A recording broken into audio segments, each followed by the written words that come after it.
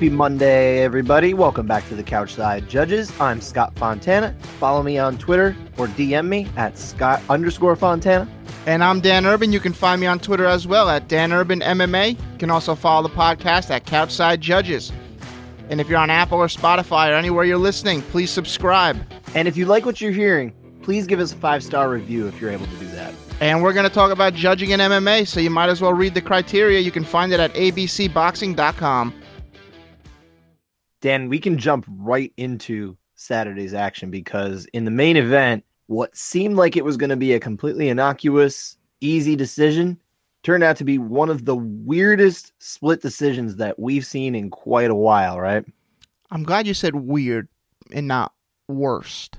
Because... No. I don't think it's actually the worst. And I don't know what worst would come to mind, but I just thought it was bizarre that we got the scores we did. And I don't think there's any way to sugarcoat the fact that when you have two judges that give 50-45 and then another who gives 48-47 the other way, 3 rounds off, it's weird. It's definitely weird. But let's jump into it. We had obviously Rafael dos Anjos get the split decision nod over Paul Felder. Paul Felder obviously took this fight on 5 days notice.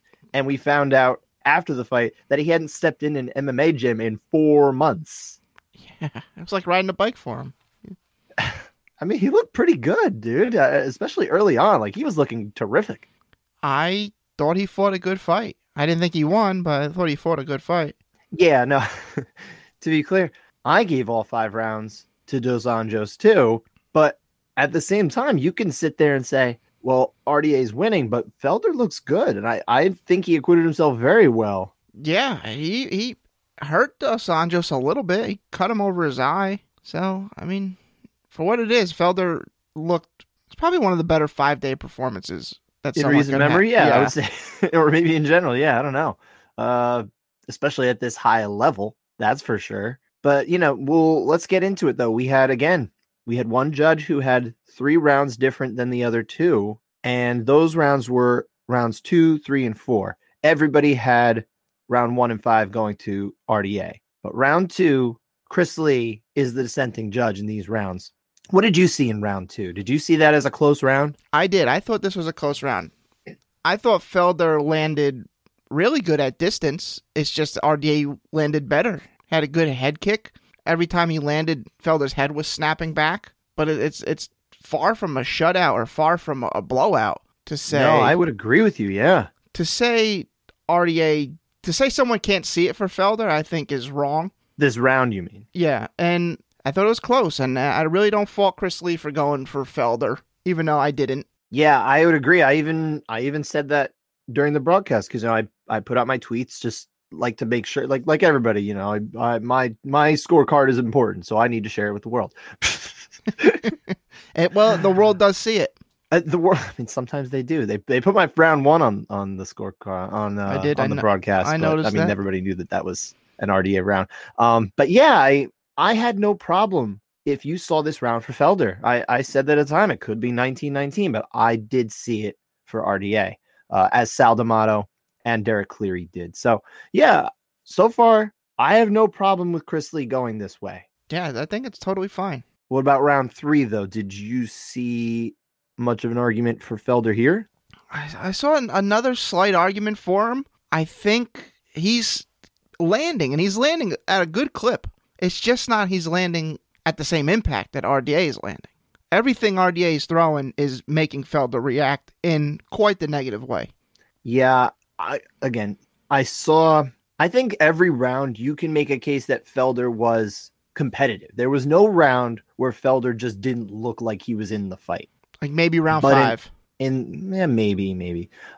Which again, nobody's debating and we're not going to really get into, but round 3, I think this is a round that you don't have as much heavy action, I think, happening, right? Because there's a lot of clinching, a lot of going to the ground, but not necessarily getting things done, right? Mm-hmm. And I think this is the case where the water gets just a little muddy because of that when it comes to the scoring. And I, nonetheless, saw this actually pretty strongly for RDA. Not like a major round for him, but I thought it was pretty clear and I've watched this round 3 times now. Okay. I made sure to watch it a couple times over because this was the round that of these 3, I just didn't see much of an argument for when we were watching live. So I made sure to watch it again 2 more times. Okay.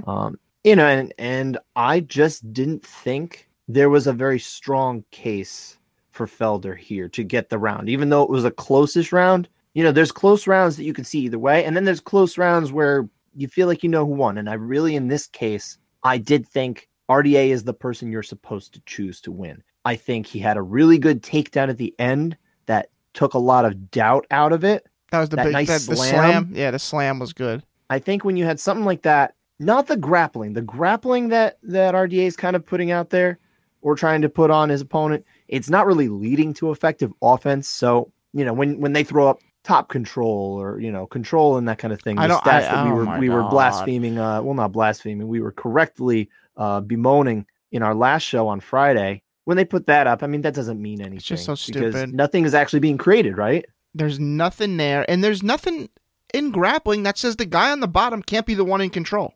I know. It's such a silly thing. It's just a useless stat, and they keep on pushing it on people like it's something. It's nothing. It's just a measurement of nothing. Yeah, but I'm with you. I think RDA won this round. I do think it was a bit closer than you think, but you watched it more than me, so you got more details on it. I only saw it one time. I guess I did. You only watch it once? I only watched it one time. Okay. But I remember I remember didn't quite watch it 47 times like Luke Thomas. I didn't quite have that much time in my day. watched Holloway Volkanovski 47 times, he says. I don't even think he actually did that. That's a lot of times to watch. Right. At some point, you just I just didn't see much of an argument here. It's not the worst round score you could turn in, but no. Here is, if anybody wants to actually get on Chris Lee, and I mean, come on, do it reasonably. We don't have to go crazy at the guy. The right guy won the fight. But if you're going to get on him for a round score, I think this is the only round that you'd say, okay, come on, man. But at the same time, a lot of this fight was taking place right in front of him. Who knows what he was really seeing? I don't know. Who knows what he's seeing and hearing? I mean, he's going to get a different perspective than you and I can. So it is something to keep in mind. But again, I just don't see it. Yeah, I think that this is probably, of the 3 rounds, like you mentioned, this is the strongest case for RDA. But the next round, I think, is by far the strongest round or strongest case for Felder.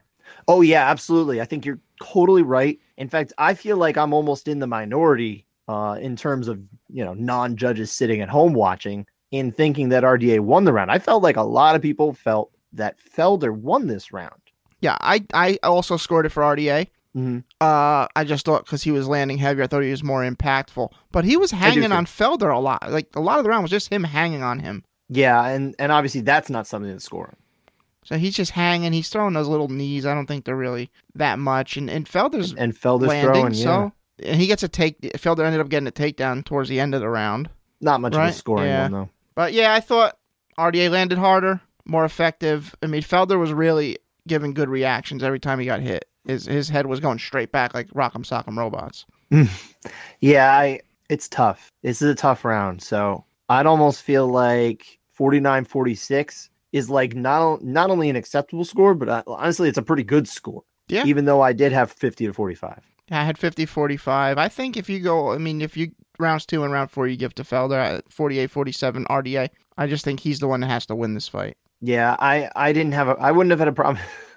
Gosh, if only it was for round 3, if we had 2 50-45s and a 48-47, I think people would kind of raise their eyebrows a little bit, but I think we'd probably just move on from it. But unfortunately, it was that third round that, again, I find less defense for, unless, look, if Chris Lee is able to put himself out there and say why, then that's a different story, because it's hard for people at home to learn why a judge might do that when commissions don't want the judges speaking out like this.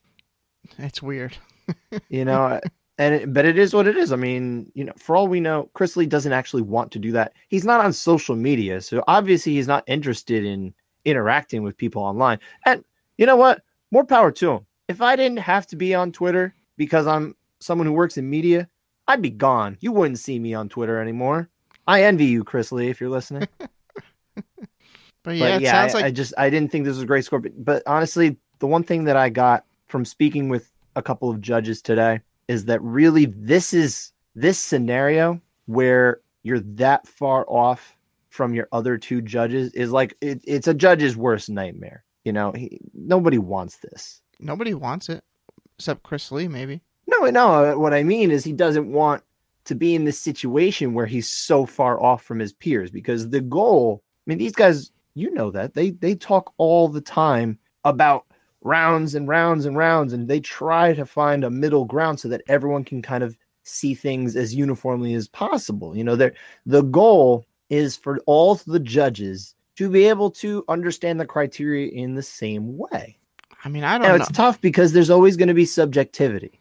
I'm going to see something differently based on where I am, what I hear, the way things look, the way I interpret the way the scoring is. But the judges, they are trying to find that middle ground. You know that. I would be, if I was a judge, I'd be more upset if I was the opposite 30-27. Say the two other judges had 30-27 and I had 30-27 the other way. I think would be more of a nightmare for me. This isn't far off. That's still 3 rounds. Yeah, this one wouldn't bother me as much. It's the middle 3 rounds, actually, too. So it's almost like if you picked up the fight at round 2 and watched through round 4, and you just called that a 3-round fight, then yes, this is an opposite fight. He can defend round 2 and round 4. Round 3, he might have a little struggle with. So, I mean, it's really only 1 round that's that off. No, and I agree, but again, it's more about the optics of the scenario rather than the actual way it happened. This is just not what judges want. They don't want to be in a situation where they look that much different than their peers, because the goal, again, is to get everybody kind of on the same page, as I understand it. Yeah, but they don't have to agree. No, they don't have to agree, of course, and they're never going to. You could put any 3 people on there and give them 10,000 years of training, and they're not going to get on the same page. It's just not going to happen, not entirely. But the goal, again, is to get as close as they can. They work hard. I know how passionate these people are. I know how hard they work. And I mean, seriously, nobody wants this job for the money or the praise or the power. Like you have some sort of power over people. This is nothing that motivates these judges. They love the sport. They want to contribute. Most of the time they do a great job. I don't think Chris Lee did a bad job. I don't agree with him in round 3, but I don't think he did a bad job. And to get raked over the coals the way he did on social media with, people throwing all these statistics out there like, oh yeah, he's been involved in 7 or 10 split decisions in this year between UFC and Bellator fights. And in 7 of them, he was in the minority. Like, that doesn't tell you anything, because he was also the one guy who saw Angela Hill as the winner over Michelle Waterson. He was the hero that night for most of these people on Twitter. Does Cowboy Cerrone have bad nights? Often. Well, there you go. Nowadays, often. There you go. He doesn't have as many good nights anymore. Not everyone has the best night at their job. But you know what? He's got a great success rate. There's a reason he's put in these fights as often as he is. And we're going to see him again. And honestly, I'll trust him the next time. You should too. So we got another fight, though. We did have another split decision, though. And this one was a lot closer on the whole, I think. Yeah, I think was a you closer could round. definitely make an argument for both men to get the win. And this was only a 3-round fight in the prelims, right? With Tony Gravely, he got the split nod over, is it Geraldo de Freitas? Yeah, I don't know how to. Sorry, man. Geraldo, whatever it is. I'm not sure. How to say your name. He knows what we're talking about. I'm sure he does. I'm sure he's listening. But yeah, round 1 and round 2 were split.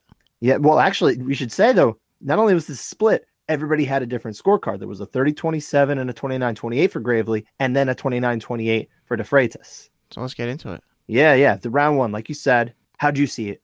I gave this one to de Freitas. Okay. As did I, and as did Sal D'Amato, but D'Amato was in the minority in this round. Yeah, I mean, because Dave Hagen and Mike Bell gave it to Gravely.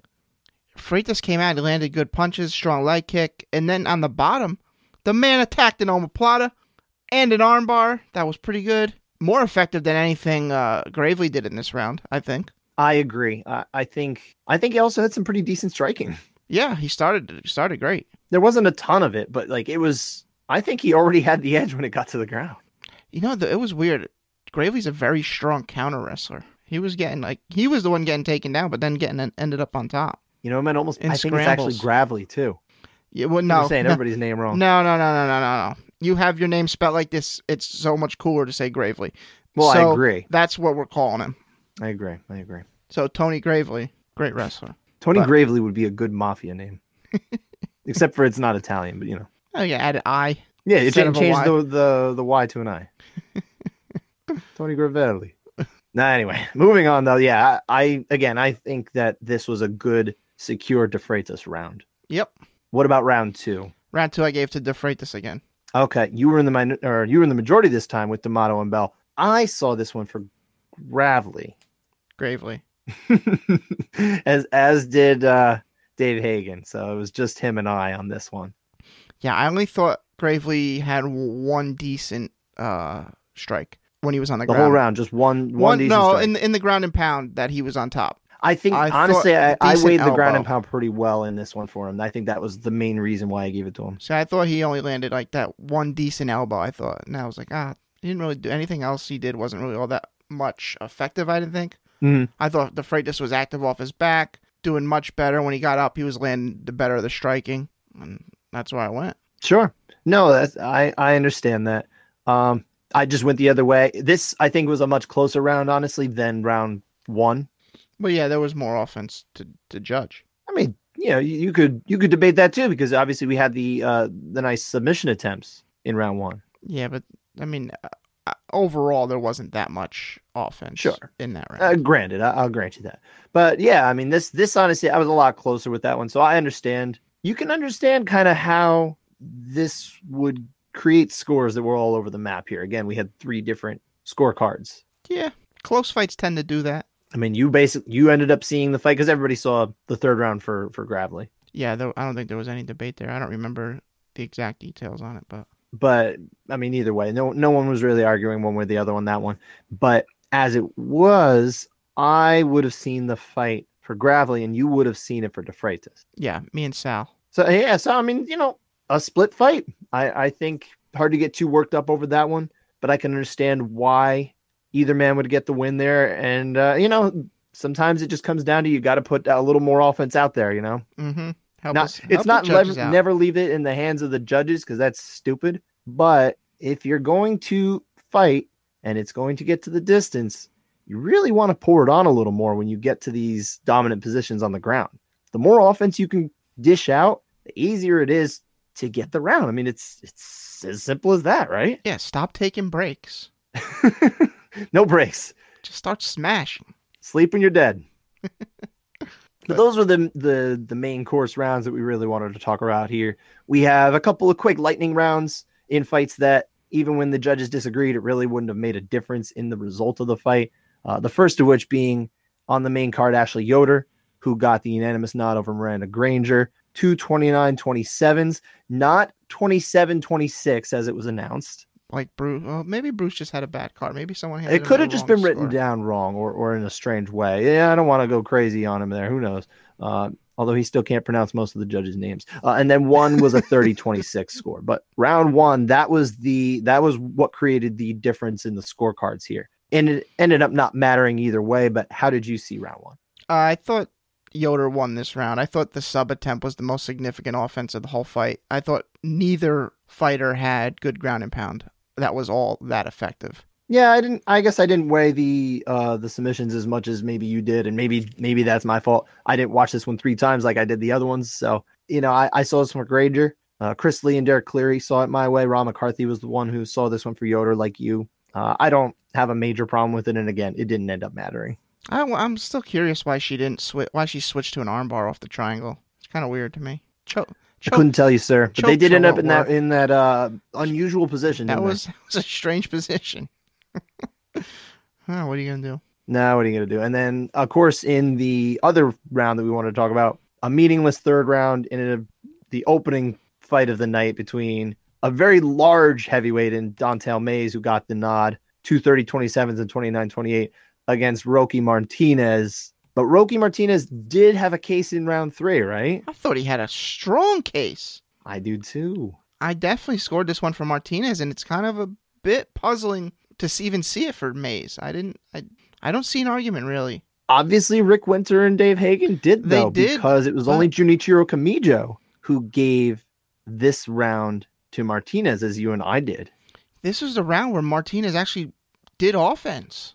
It was landing strong. He had a guillotine that was actually pretty tight. I mean, even if you take away the guillotine, I think it was pretty clearly just a striking win he was for Martinez. Good. I know. I think Martinez should have got this round. You want a round to complain about, people at home? I think this is the round to complain about. Yeah, I'd be more up in arms about this round, but it's not as high profile, so people aren't going to care. It's not as high profile, and it had zero effect on the outcome. It didn't even come close to that, and it was in a fight that probably a lot of people just kind of stopped caring about, even if they're watching. I think, to go off track a little bit, I think Roque Martinez should go the Jared Cannonier route and start moving down weight classes. So I think he can hit hard and be like a knockout artist. This guy is going to have to commit himself to just shedding a lot of completely excess weight. I think Jared Cannonier, he was never, I'm trying to be kind, he was never as big as Roque Martinez was. He wasn't, he was pudgy. Yeah. He's not one of the ideal body type of heavyweights. He's a bad body heavyweight. But he comes to fight, so I mean, he actually is. Look, he does. You're right. One of the more fun heavyweights. I do hope we get to see him again, although I do wonder if he can really hang. Well, that's what I'm saying. Go down in weight, because I think he could be good. I could be good. I think he could be good at a lower weight class. Dan, I don't think it's happening. I think this is a heavyweight fighter. I'm pretty sure he's comfortable with his body, and that's fine. It is fine. If he's comfortable with his body, that is fine. I'm just saying. I think he can be great.